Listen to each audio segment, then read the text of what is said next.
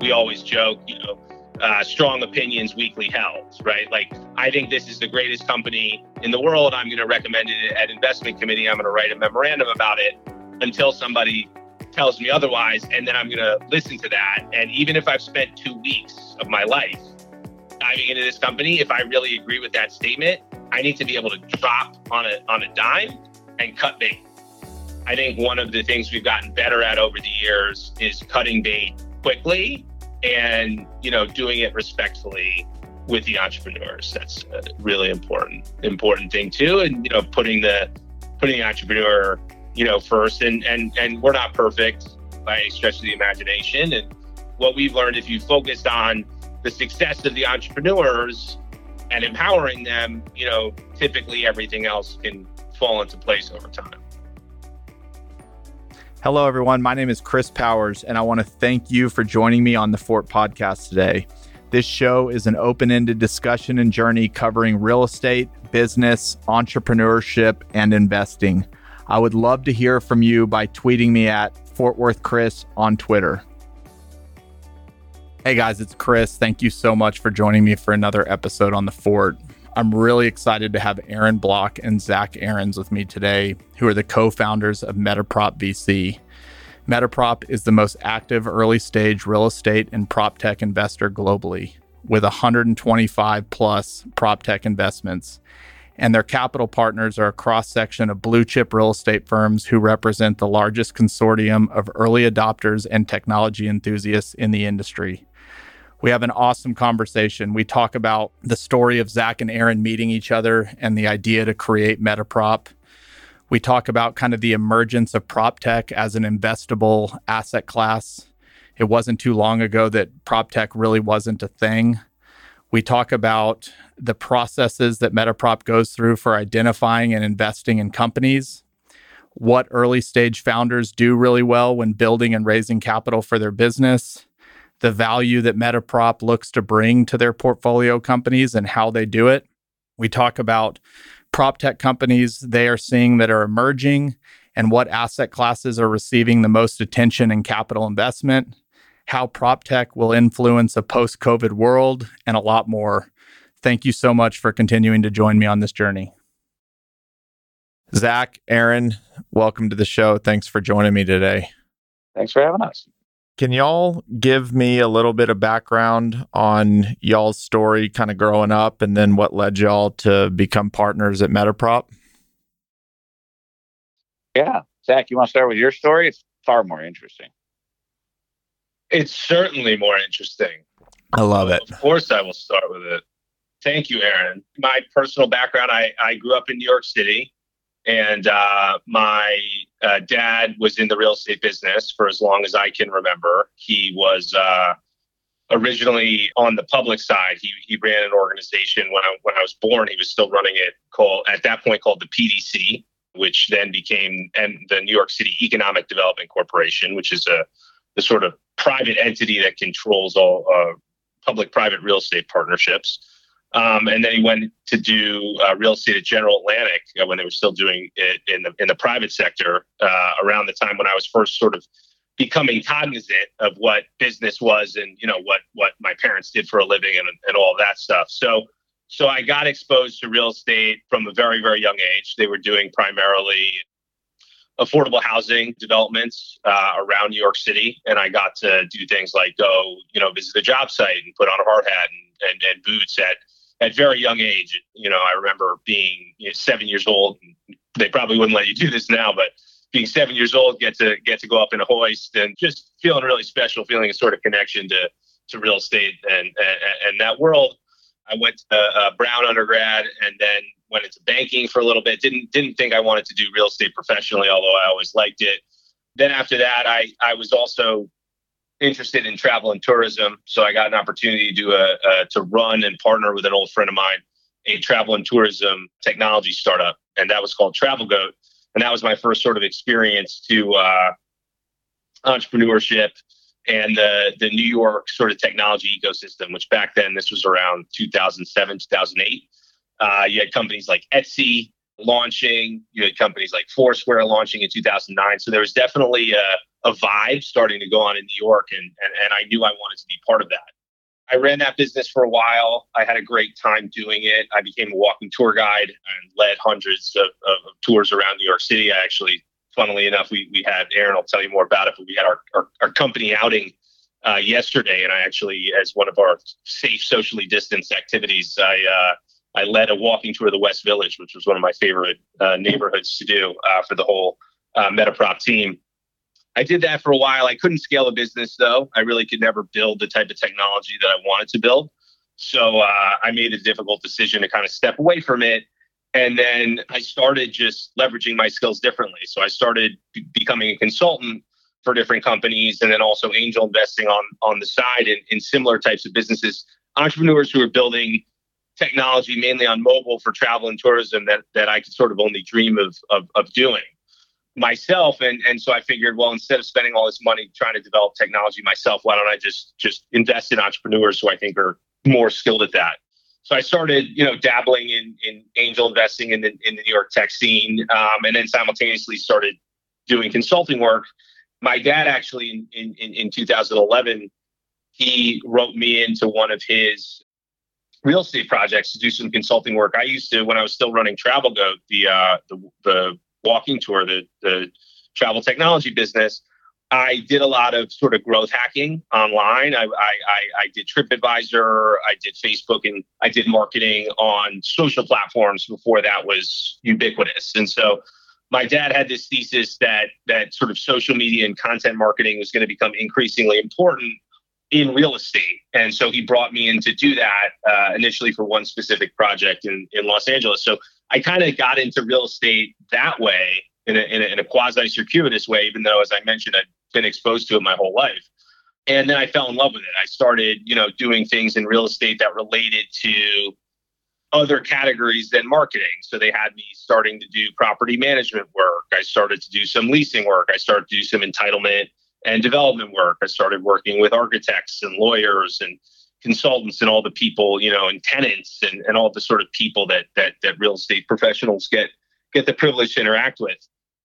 I started seeing all these issues, and I realized that it was the right time to start investing in it and leverage the connections I'd made in the New York startup world and start investing in what we now call prop tech instead of having a sort of less focused approach, doing some travel and tourism tech investments and things like that. And I had a business school professor who's now on our advisory board. He's a longtime venture capitalist in New York named Stu Ellman. His firm's called RRE Ventures.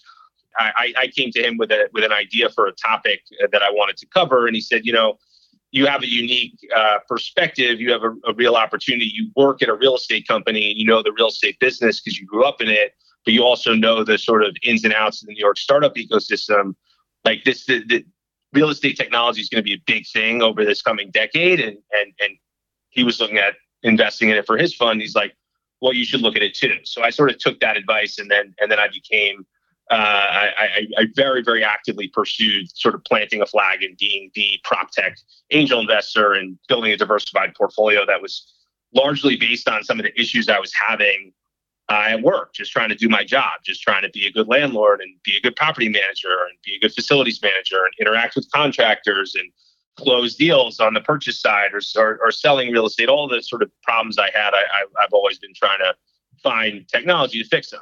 And so that was sort of fast forward to when I met Aaron, and I'll pass the baton to him. When I met him in 2014, I had built up this sort of portfolio of prop tech related angel investments and a reputation as someone to go to who understood sort of startup type economics, convertible notes and valuation caps and all of those things, but also knew what real estate was, knew what a cap rate was, knew what NOI was, knew what a subcontractor was. And back then there just weren't a lot of people who had both of those things going. And so when I met Aaron, who had also been in a similarly circuitous kind of real estate and tech career, we kind of bonded and we realized there would be an opportunity to sort of take the stuff that we've been doing as individuals, for years at that point and team up to institutionalize it and grow it. I love it. Aaron, before we move over to you, Zach, you said one thing that you have a lot of humility. You said, I couldn't build a tech company or I couldn't scale it. Was that more a reflection of within, or you just weren't in the right industry, or you just realized you weren't the person to build big companies? Yeah, I realized I don't have, and this is something we look for, often in our CEOs. I didn't have a product process and I didn't have a mentality. And so I had read Lean Startup and all, and that's what, and I teach at Columbia, and I sort of teach a variation of the Lean Startup. And the book that Aaron and I wrote, PropTech 101, is essentially a PropTech specific. So I know the methodology. I just was challenging for me to practice it where I couldn't. I had this idea of the product I wanted to build, but I was only building it for myself as the customer. And then what I sort of refused to allow myself to realize was that at the end of the day, everybody I spoke to said they wanted this product. It was an app that you would download and do these audio walking tours of New York, was what the Travel Glove product was. But then we were funding that through a pretty good in-person, standard kind of walking tour business. So, I realized that no one really wanted the product that I had in my head that everybody wanted, and certainly no one was willing to pay for it at the time. And so I realized that it was not necessarily that I would never be able to build a technology company or in that way, but that this as a technology company, was it with me at the helm, was really not going to be long-term successful. And then the other component of it was the in-person walking tour business. While it was financially successful, to have to scale that, and I knew this industry very well, I would have had to sacrifice the quality, because there just aren't that many really talented licensed tour guides in New York who are able to do tours in the way that I want them done, which is sort of a mix of pop culture, history, food, and most guys are either really good on sort of pop culture and taking you to cool places, and some guys are like amazing on history, but they can't, if they're like, well, I want to just go shopping today, they wouldn't be able to help you. Yep. So I knew I couldn't scale that business either, the in-person side of my business. And so I was good at the consulting work, and I was good at being an angel investor. And I could feel, more confident in my ability at both of those things. And then I would say when I joined Millennium, I was able to execute, but I never managed sort of large teams myself. I managed large teams of consultants, often 15 people deep, but they weren't directly reporting to me. And I never built any products per se, but I was very aggressive in testing and piloting technology. And that was part of the appeal of, having me as an angel investor, was I would definitely be one of your first beta customers too. And I was actively doing a bunch of workflows that would be relevant to your product. Got it. So, Aaron, what's your story? Oh man, mine's pretty simple, but I appreciate you asking. I'm humbled. I should have gone first because it's a tough act to follow. I'm just a Midwestern guy in New York City, from Chicago, born and raised. University of Illinois undergrad, and then straight into the real estate business with Cushman and Wakefield for many years. Kind of a combination of my growing up very entrepreneurial kind of world, of always having run some business, and family members who have run businesses, and I've done a lot of sales during school and stuff. So it was great to get into a big international real estate organization. I quickly was shipped off to New York, where I built the beginnings of my foundation of the real estate career with a top group out of Manhattan. And then they shipped me off to Russia after that, where I was helping build up the Russia, Kazakhstan, and Ukraine region. And I became a partner at Cushman and Wakefield there in the European operation. And the swan song for that 10-year run in real estate came as I was running the Chicago and Midwest business, repatriating back after I had my first kid, and spent a couple of years almost there leading the Midwest. That was a great real estate run for me. I had made several angel investments as the years went on in Europe and the States. One of them was a tech startup was very friendly with some of the board members and got to know the team and joined the board and became a co-investor and started talking about putting more capital in and leading around. And the founders were looking for some extra help to build a business. And I realized over the years, that's really what I love doing. We made a deal for me to kind of run the business. And I jumped in as CEO and we built that up. That was a lot of fun. That was cross-border e-commerce, had nothing to do with real estate whatsoever. So that was kind of version 2 of Aaron's adult career. And then we sold that business off in 2014. And I moved back east to be near my kids' grandparents and the New Jersey, tri-state area here in New York. And I had, kind of 2 careers and was ready to reinvent myself. Real estate and tech. Well, why don't we figure out what's at the intersection of those 2 things? And when you start asking that question in New York City in 2014, I can tell you that you get a bunch of arrows pointing directly at Zach Aarons. So the more I started to explore the space and get educated, the more I realized that there was one person who had all the answers and knew all the people and had done all the investments. And it was a lot of fun to pick his brain. And we started workshopping together the concept of an organization that would build into the space some connective tissue and leverage the opportunities that we were both seeing and taking advantage of. Certainly Zach was, and I was starting to smell the opportunity in a big way. So we decided to partner up on MetaProp, and that was kind of end of 2014, and we launched in 2015, and the rest is history. So that's the background. But I think what's common and interesting is we've got this overlap of real estate, the tech, and investments. So that's kind of core DNA for these 2 fellows. I love it. So 2014, prop tech was, I mean, it's fair to say was in its very, very much infancy. Y'all came together. What was kind of the straw that broke the camel's back that y'all are like, we're going to raise a institutional style fund and get going? Was there a certain deal that came up, or y'all just over lots of conversations said, let's do this?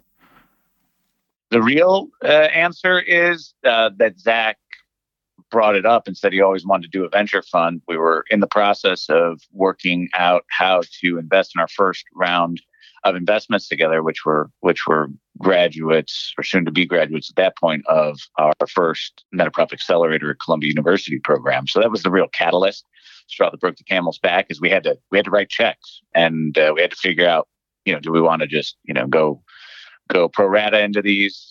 Do we want to syndicate to others? Do we want to pull them together in an LLC? And Zach said, well, why don't we do a fund? We've always wanted to do a fund, and then that was really the seed of the idea. And right time, right place, good team, and a lot of people helping us along the way. We created from scratch the investment management business that is now our primary modus operandi. How large was that first fund? And as you look at it today, and we can talk about the second and third funds in a bit, but how large was the first fund, and maybe what are some things looking back that you learned during that period that maybe you didn't expect before y'all decided to raise a fund?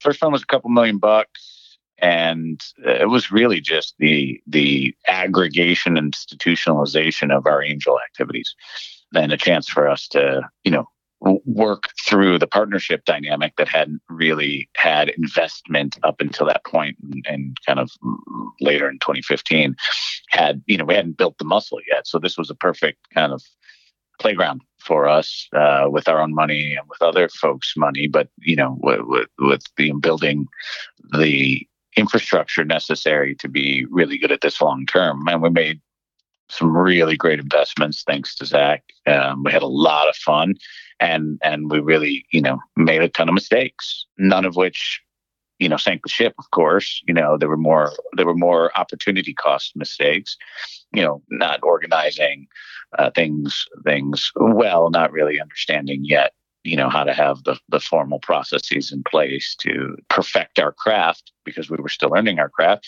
One example is we didn't reserve any capital for follow-on in that first fund. The money just flew out the door into these great entrepreneurs' hands, and that's really proven nice. So, we learned a whole heck of a lot. And I think probably that, if I may speak for both of us, the most important thing we learned is that we needed a lot of help.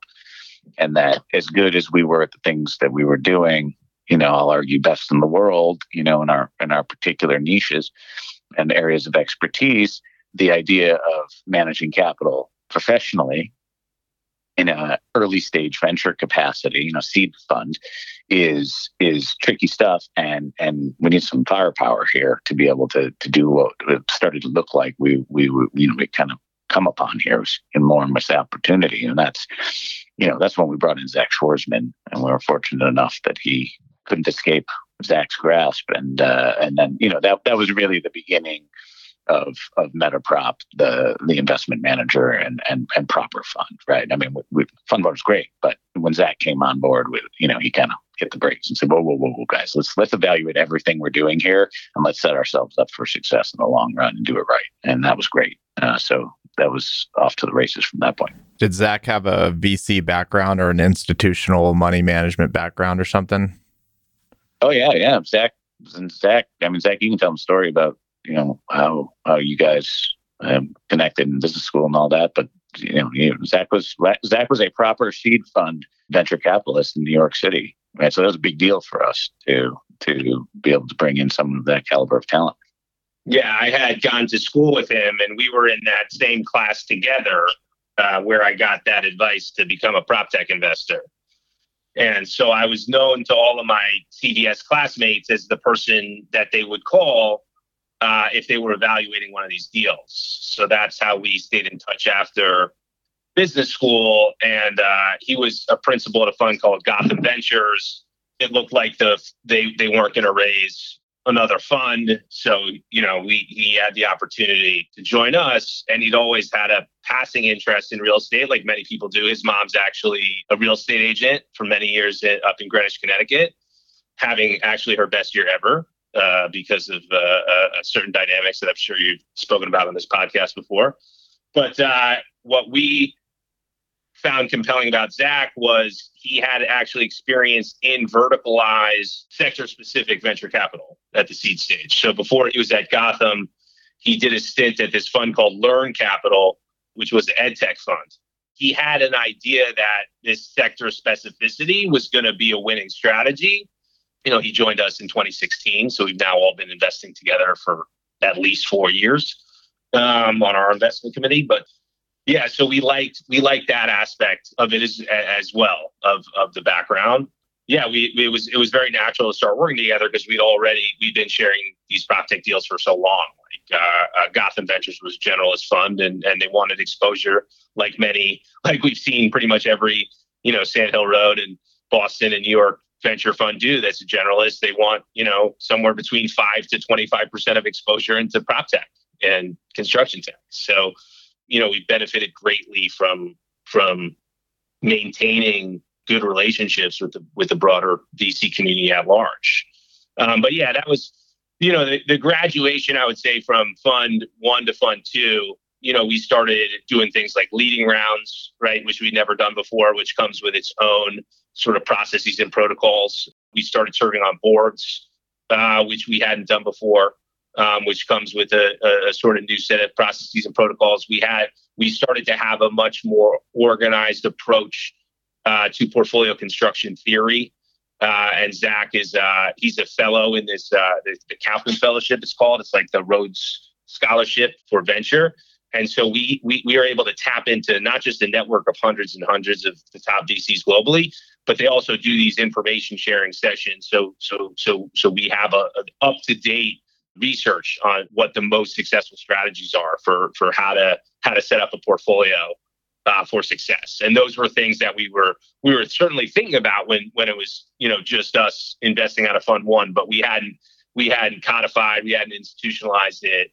Now we're at a place where we're still learning and growing and improving every day, but we are an institutional grade venture capital investment manager.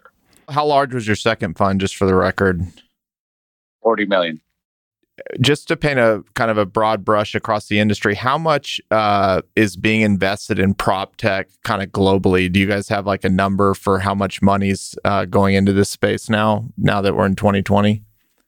Yeah, in 2013, we like to say when the space wasn't even the space and prop tech wasn't a term, certainly not in North America, at least. You're looking $700-800 million of venture money coming in now. Now, fast forward to where we are, maybe 12 billion or so. So it's really been a rocket ship. Yep. How many deals do y'all see a year versus how many you ultimately invest in? Part of what we do, which is not the easiest part, for sure, is say no. And you got to be really, really disciplined in this world in order to be successful. We pass on 99.5% of the opportunities that come to us. And the good, the good and bad of it is we see a lot of opportunities. We have a real kind of sourcing and distribution machine that allows us to see, a couple hundred plus new prop tech startups every month. And so building a machine to be able to process that, in addition to source that, is a very important function of our strength as an investment manager and venture capitalist. Are there certain things about a business or about you're seeing a couple hundred a month? Is there a couple things that stand out that get you to a quick no, that you don't have to spend more than maybe an hour or a day kind of looking at it before you're like, this is a no? Zach, you want to talk about your magic in the quick filter? I'm a human quick no. That is my job. One of my jobs within the organization. So everything that gets sourced that looks remotely compelling gets sent to me. I've just seen. I put in, whatever Malcolm Gladwell, that 10,000 hours. I've put in way more than that into prop tech, into looking at decks and email blurbs and look, I don't get it right all the time. There's stuff that I've done a quick no to that actually deserved a deep look, or maybe even diligence, or maybe even warranted our investment. Right. So it's not perfect, but my pattern recognition, at this point, I've seen more of these decks probably than any human being in the world. So I'm able to very quickly DQ stuff. And then I think another sort of strength of our team is if we think it looks interesting, we're able to very quickly route it to someone who can really tell us if it's interesting or not. And that's the benefit of, having a, decade of building a sort of global network of prop tech enthusiasts. But I think quick filtration is very important. When you run a practice like ours, where you're looking at 200 things a month and tracking 8,000 companies at any given time globally, you need to be very draconian with the quick pass. And you need to be if you've taken up time with the entrepreneur, you need to be respectful of their time and do the pass gracefully. But if you've never spoken to the entrepreneur before and you really are not interested, you need to be very quick to just let them know that this is not of interest to you. And, thank you for sharing it with me. So that's the sort of short answer to the filtration. And then it goes through multiple layers. If a company doesn't have a product, right, that's not an immediate no, but that, means they should probably have a lower valuation, or they should have at least some thought about what they're building and some sort of level of mock-ups or stuff. So there's always, like, if you look at it like a ladder or, like a Christmas tree, at the top, it's like, okay, we're closing and wiring money. There are all these points where you can get kind of knocked off a rung, right? And that's how we approach our diligence process. We approach it with enthusiasm about pretty much every deal we see, and healthy skepticism, but also the ability to completely change our mind quickly. We always joke, strong opinions weakly held, right? Like, I think this is the greatest company in the world. I'm going to recommend it at investment committee. I'm going to write a memorandum about it until somebody tells me otherwise. And then I'm going to listen to that. And even if I've spent 2 weeks of my life diving into this company, if I really agree with that statement, I need to be able to drop on a dime and cut bait. I think one of the things we've gotten better at over the years is cutting bait quickly and, doing it respectfully with the entrepreneurs. That's a really important thing too. And, putting the entrepreneur, first, and we're not perfect by any stretch of the imagination. And what we've learned, if you focused on the success of the entrepreneurs, and empowering them, typically everything else can fall into place over time. For sure. If a founder's listening to this and you were going to give an answer to this question, just think of the founder in mind as like, what do good founders do, or what are best practices that you see that help the companies that you ultimately invest in? What are they doing right that you see maybe other founders that might have a great product, but they just are just bad at trying to raise money, I guess? Like, what do good people, good founders that ultimately raise money, what are they doing well while they're raising money? Yeah, well, that's a great question. I mean, to your point, some founders are just great at raising money. Those founders are always going to raise money, whether they have a great product, a mediocre product, or no product for that matter. When we're actually doing a deal right now with an excellent product-minded founder who is not particularly great at fundraising. The first question you ask is, can this person be okay with not being that great at fundraising? And then A, try to get better, and B, recruit accordingly a co-founder who is good at fundraising. And do they have we spoke about humility earlier. Do they have the humility to be coachable to do that? Or are they arrogant and they just blame their lack of success on fundraising on everybody but themselves? Right? So that's the first thing I would want to know when I'm placed in front of a product-focused entrepreneur where I like the product, but I see that the entrepreneur is struggling to fundraise. Similarly, we see all the time entrepreneurs that are maybe good at product, great at fundraising, and bad at sales. The same litmus test. Do you have the humility to admit you're bad at sales? Do you have the desire to improve at sales? Because as Aaron Block says all the time, it is not rocket science, right? It can be taught. We can't necessarily teach you to be like amazing at it, like top decile at it. But if you're the CEO, you can always bring on that CRO, that head of sales, that is that person, right? So you don't need to be that, but you need to learn about it. You need to show a willingness to learn about it enough where you can go recruit that person.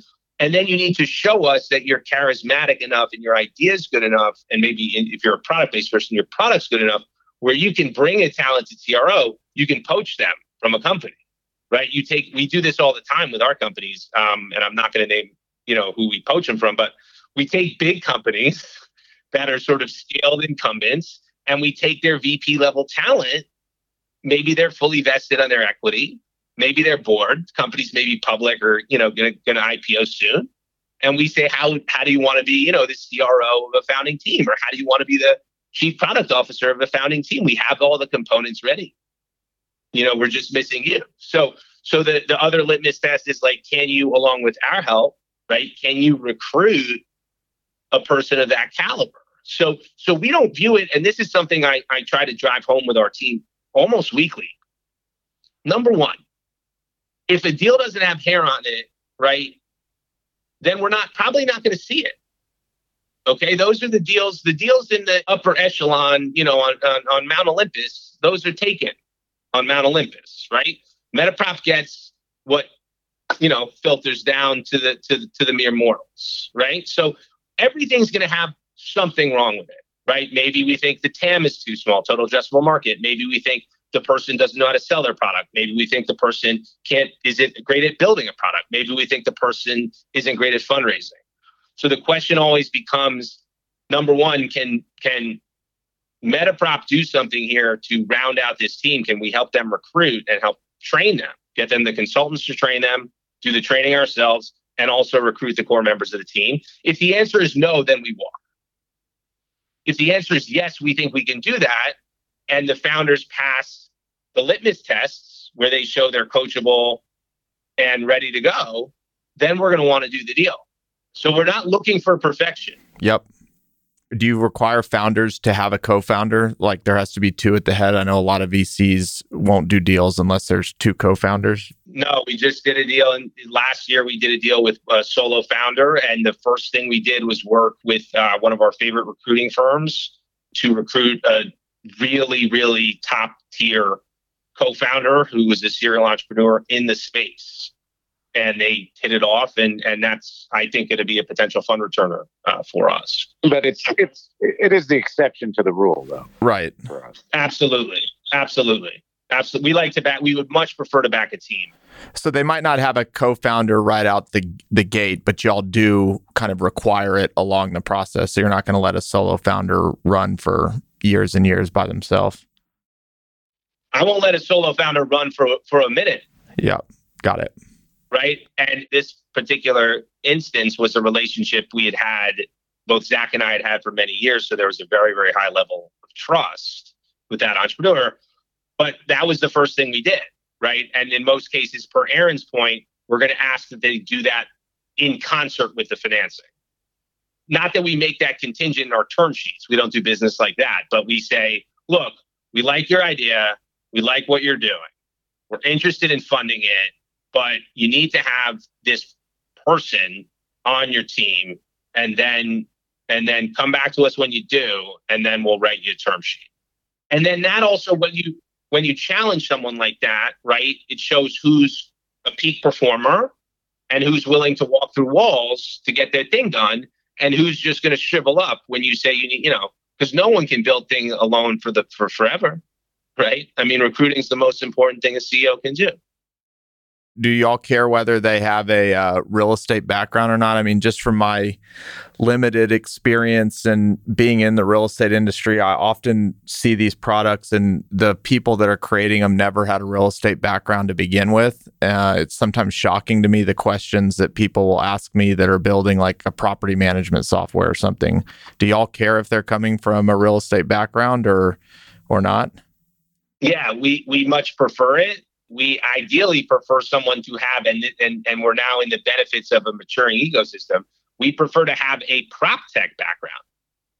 And that's now, so like if you so we're funding a business, for example, right now, the entrepreneur came out of Procore, right? So we have specific prop tech experience. So you're well-rounded in yourself. I think if you don't have that, sort of second best thing is, do you have this weird hybrid like Aaron and I do of prop and tech, right? Where you did some real estate related thing in your career, but you've also done something in like tech or startups or entrepreneurship. Then I think below that, we will still fund you. I can think of multiple instances, but you have to be insanely where you really are just an entrepreneur tech person and you don't have real estate experience per se.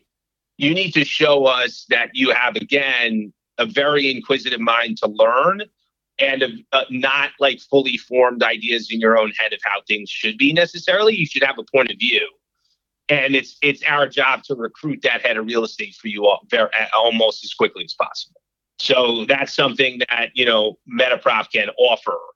As an entrepreneur, I would say below that type of person is the person who's only been in real estate and never been in startup entrepreneurship and tech. That person is typically very hard to train. I'd rather train a tech entrepreneur to do real estate than train a real estate person to be a tech entrepreneur. But we have funded those businesses too. But then obviously everything's opportunistic and every entrepreneur is different, but if I had to qualify it, that's how I'd qualify. We're very, very lucky now that we've been in this space for so long, where we have an increasing a number of entrepreneurs where they're serial entrepreneurs and they're coming back to us again, and they're either doing, they're doing prop tech, or they've even been in prop tech before. They've been a senior VP of sales, product, whatever, at a Procore, at a VTS, at a RealPage, stuff like that, which didn't, when I started in the space in 2010 and there were only like 2 or 3 public, that concept didn't even exist. So when someone comes up to me and they say, what's the best way to start a prop tech company? I say, go work at a prop tech company. Like, a lot of them are hiring. There's a lot in our portfolio, thankfully, that are hiring. Like, go do that for a couple of years. And then, if you want to get into prop tech VC or you want to get into prop tech entrepreneurship, like, that's the best way to do that. But I couldn't tell people that even 5 years ago, because there frankly just weren't enough opportunities, just weren't enough jobs yet. So I want you guys to take your humble hat off. If you funded the founders have made it through, they've raised money, and you got to take your humble hat off. And I asked one of them, what is the value that MetaProp has given to you post funding? What would some of them say? I think some of them would say that we have transformed how they think about sales, marketing, and distribution as an organization. And then I think some others would say that we have made key introductions to them to customers that were sort of make or break for the trajectory of the business. And those are sort of two things that we can offer to an entrepreneur as a prop tech focused fund that I think other, maybe generalist competitors cannot. But when we've moved the needle, it's been in those particular categories. It's been focused on sales and distribution, and the Rolodex activity associated with that is a big part of it. The coaching part of that, right? Because I can introduce you to 100 landlords, but if I don't train you how to sell to them, you can't close a deal. And then the third leg of that stool is recruiting.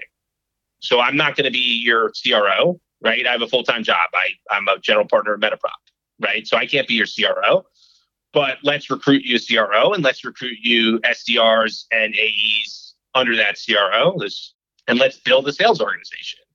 And if your distribution is different, then let's build a marketing and advertising engine where we can have predictable revenue. And then let us leverage our Rolodex to get you those key introductions. And so it's when those three things are all working, then it is frankly a beautiful thing. And there is nothing better than getting to put these wins on the board with entrepreneurs, especially when serving in a board capacity, where you can see it, quarterly. How often do they reach out to you? Or are you reaching out to them? Like, what does that relationship look like? Is it weekly, monthly, quarterly, whenever? It depends. I think, if it's a board relationship, it's sort of different, but it depends. The way we run it, we each of us, we have, and Aaron can speak more to some of the stuff we do for our startups, but we have a dedicated startup services function. A lot of VC funds would call this platform. And then each of the partners has a specific book of entrepreneurs in the portfolio that are like their purview. And those check-ins happen, anywhere between, I would say, bi-weekly to quarterly.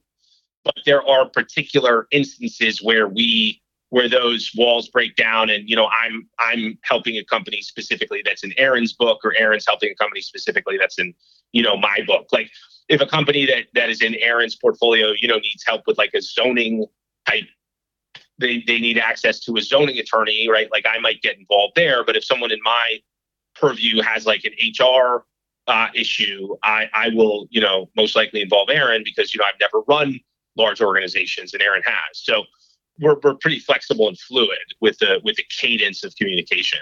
Aaron, you want to talk about sort of the how we mechanize the startup services function? Yeah, I think it's just important to focus on being great at a few good things, right? I mean, you got to be really narrow.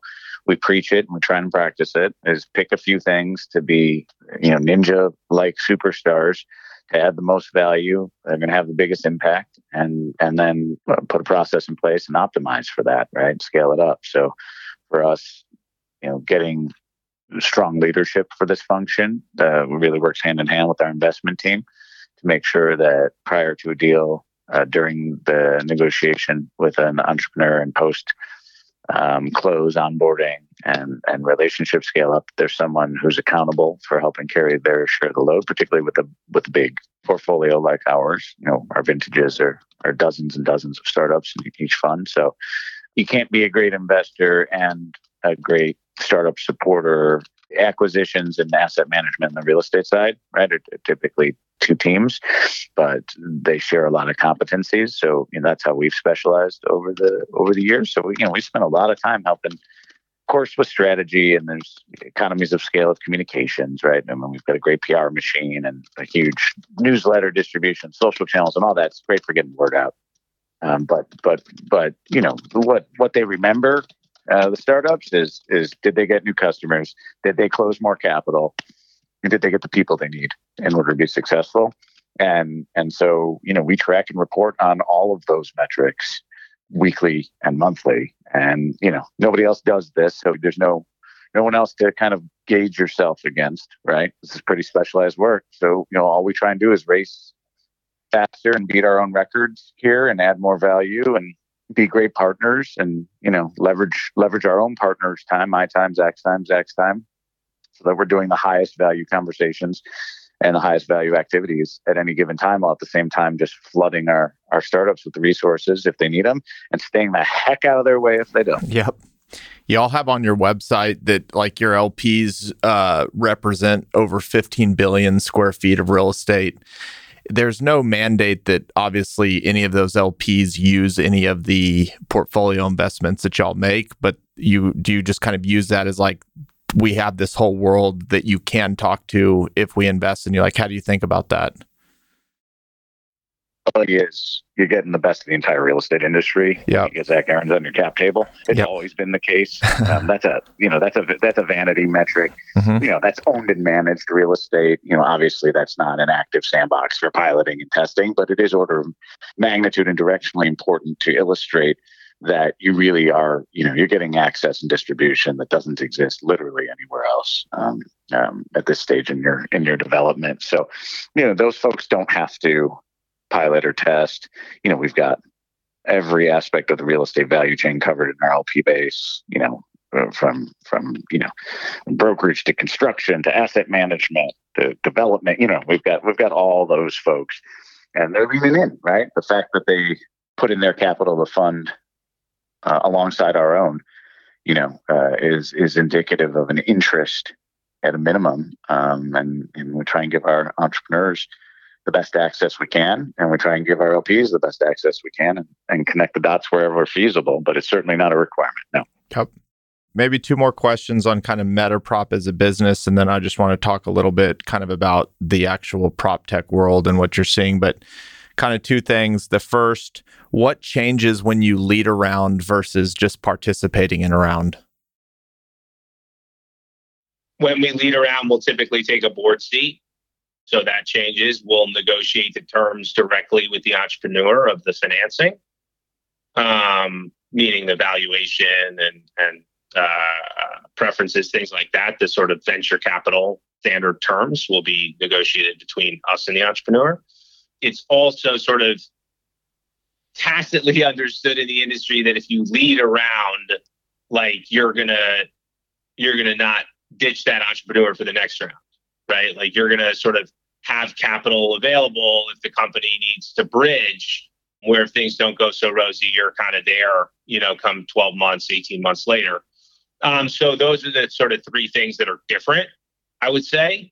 We try to have follow-on capital available, where we can to all our entrepreneurs, whether we're leading or not. But there is the understanding that, you have this sort of additional responsibility. You don't want to ever throw good money after bad.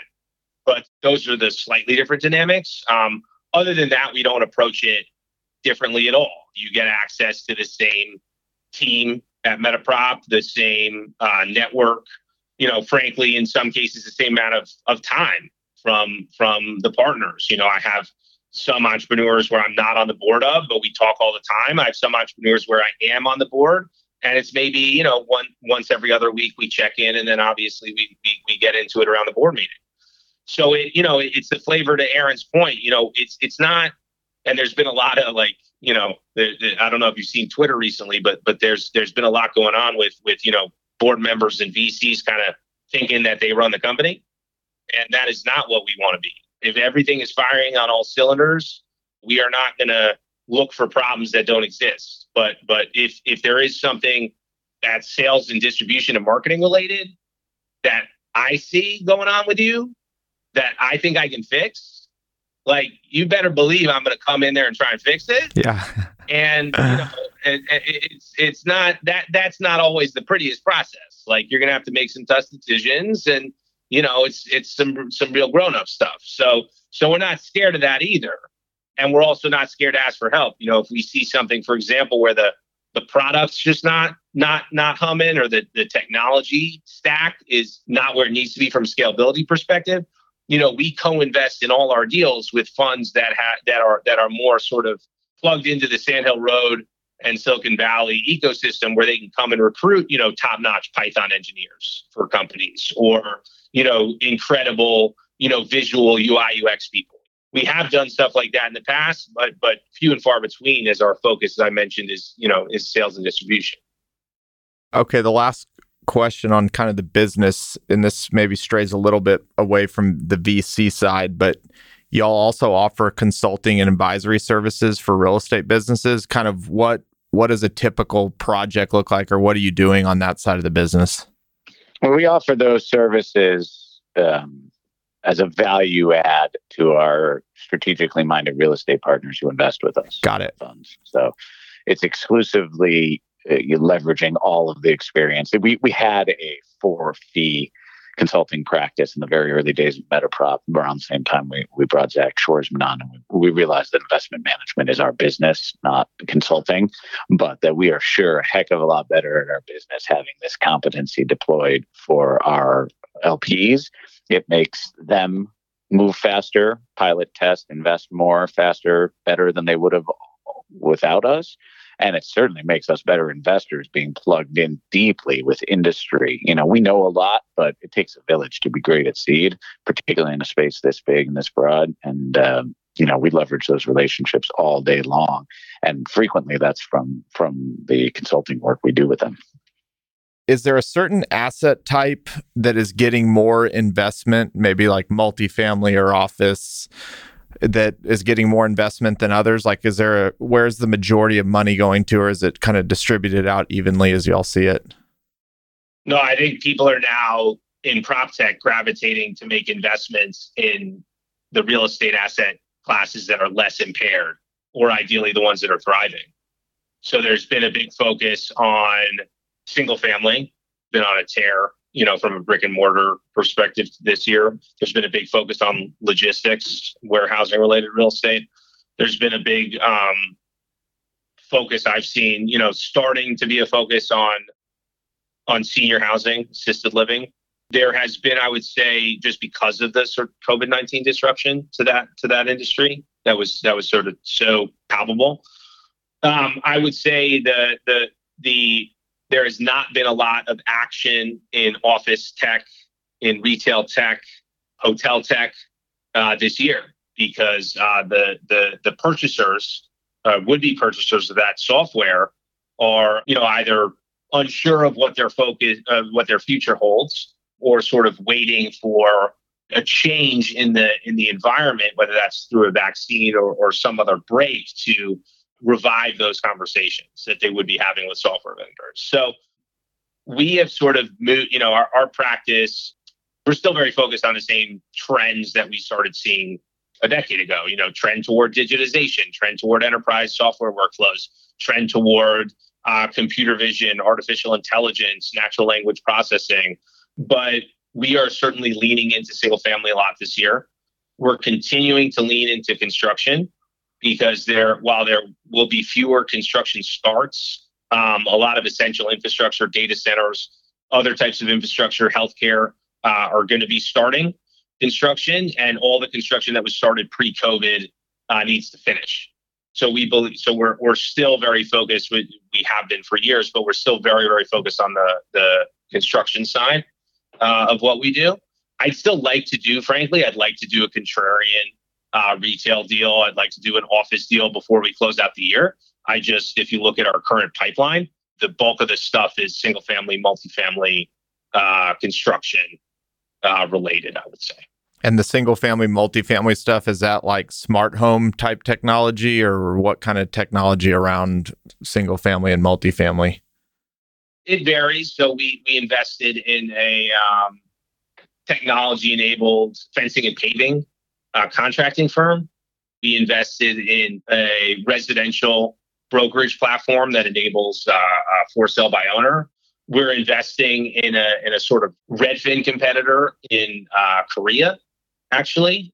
We also made an investment in a accounting technology for multifamily companies. So it is diversified as it relates to those asset types, the type of things that we've done this year, and not necessarily smart home driven. I think smart home, we've done some of it in the past.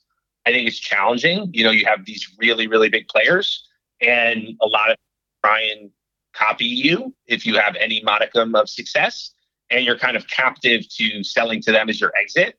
Although we have had some, success with it over the years. We backed a company called Flow, which was a smart home plumbing tech, which is successful. Latch is doing very well on the smart home front, although they really have an enterprise. It's not a direct to consumer smart home play.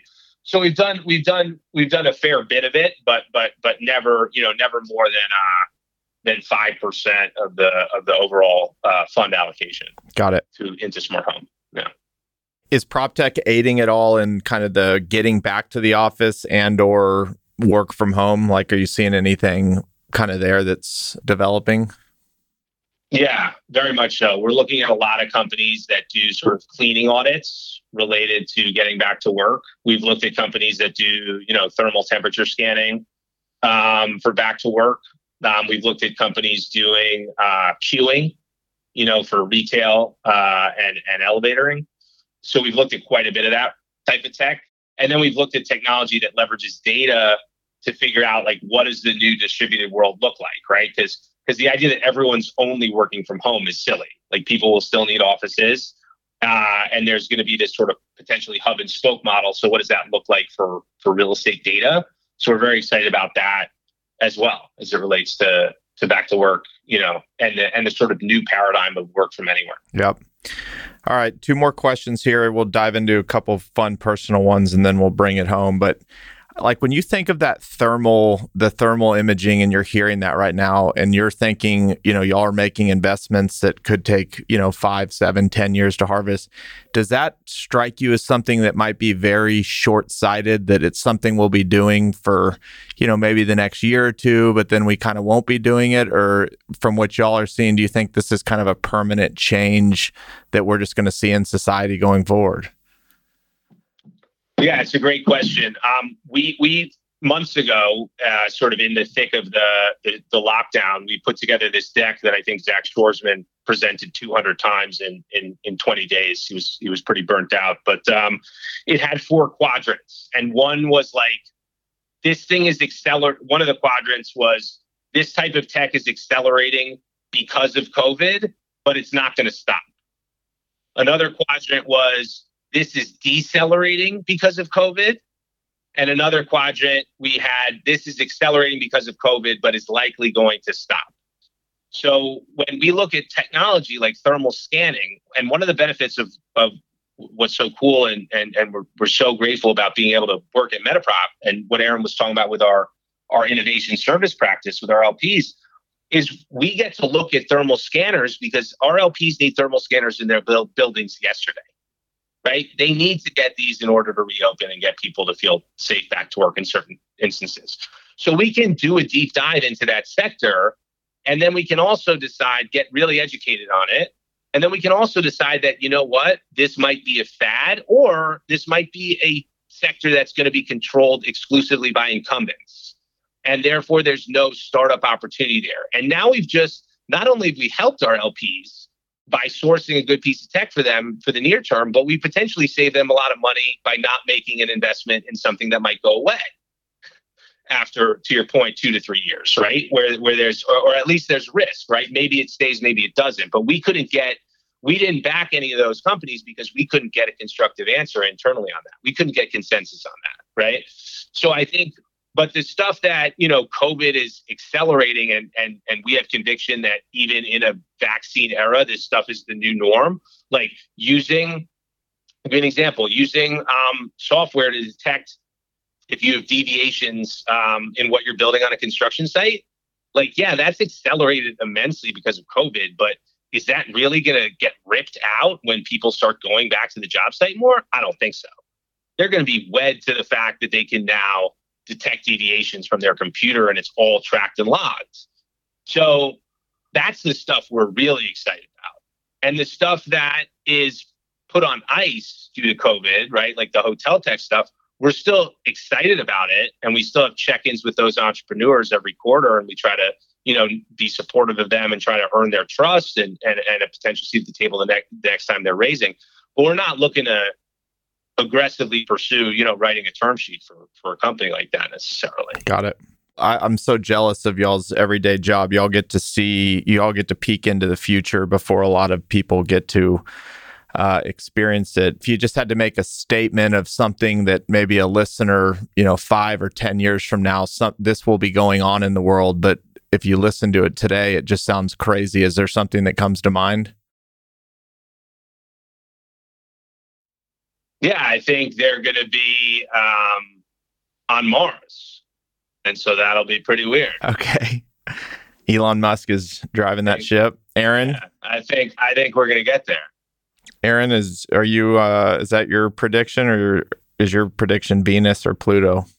Make predictions. I support the guy who makes the predictions. You got the smartest guy in the space on the phone. I love it. I'm going to yield to the expert. Okay, fair enough. All right, last question on investments. Every VC has an investment that got away. The guy that didn't put money in Uber or Airbnb or something like that. Do y'all have an investment that got away that keeps you up at night? Yeah, the one. Do you know the Katy Perry song? The one that got away? I'll listen to it after this. I have many of those. Bessemer famously has an entire website devoted to it. It's their anti-portfolio. And it's hilarious if you haven't gone through it. The stories, yeah, we have a lot. I could have been, when I was still angel investing, I would say I could have been way more aggressive trying to stuff money into companies like Hightower, companies like BTS, companies like Juniper Square. I was friends with the founders, but I could have called the founders every day until they allowed me to put $50,000 into their business just to get me to stop calling them. And I didn't do that. So I would say for me personally, those are some of my biggest FOMO ones. I would say missing out when I probably could have convinced them to take my money, missing out on Hightower and BTS early on, I would say would be my number one. But I have many. In my own Ante portfolio. And, one of the things that Aaron and I want to do, building our own organization, is that if we have an Ante portfolio, build up such a great relationship with those entrepreneurs where if we have a really long-term view on prop tech, right? We have a multi-decade view on prop tech, I can back their third business. So we keep our Ante portfolio, I would say, we're in contact with a lot of those people because you just never know in this business. And you never know when we might have a growth equity vehicle that might be able to back a company, or private equity vehicle right down the road. And you never know when they might, sell their company and start a brand new company from scratch and want to get that seeded. Like, you just don't know. Our one of the most successful deals we've had to date, this company Attentive, they just raised capital, $2.2 billion valuation. We got in at the seed. That was a serial entrepreneur. I backed him in his first business called Tap Commerce. So if you can stay in the game long enough and meet enough of these serial entrepreneurs and try and do right by them, good things can happen. Do y'all have morning routines? Something that gets you going during the day? I don't have a morning routine.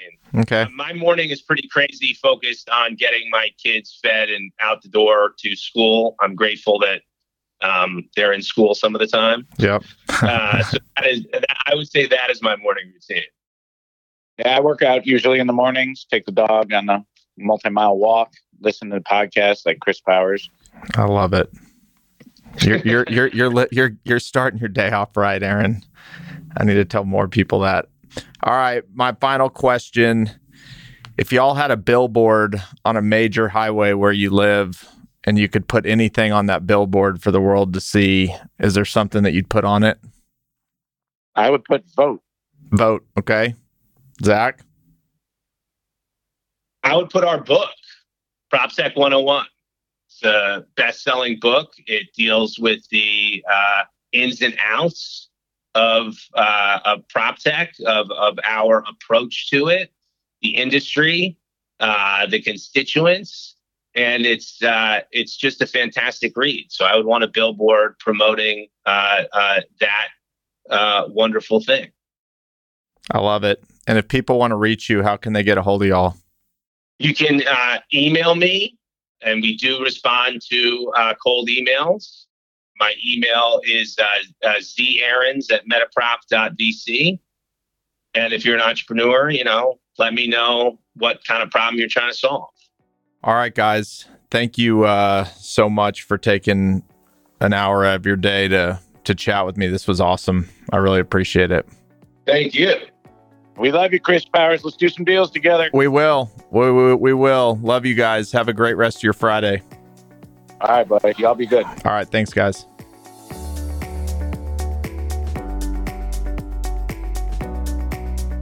Hey, everyone. It's Chris here again. Thank you so much for joining me on this journey. If you enjoyed the show, please subscribe to us on Apple Podcasts, leave a 5-star rating, or write a quick review.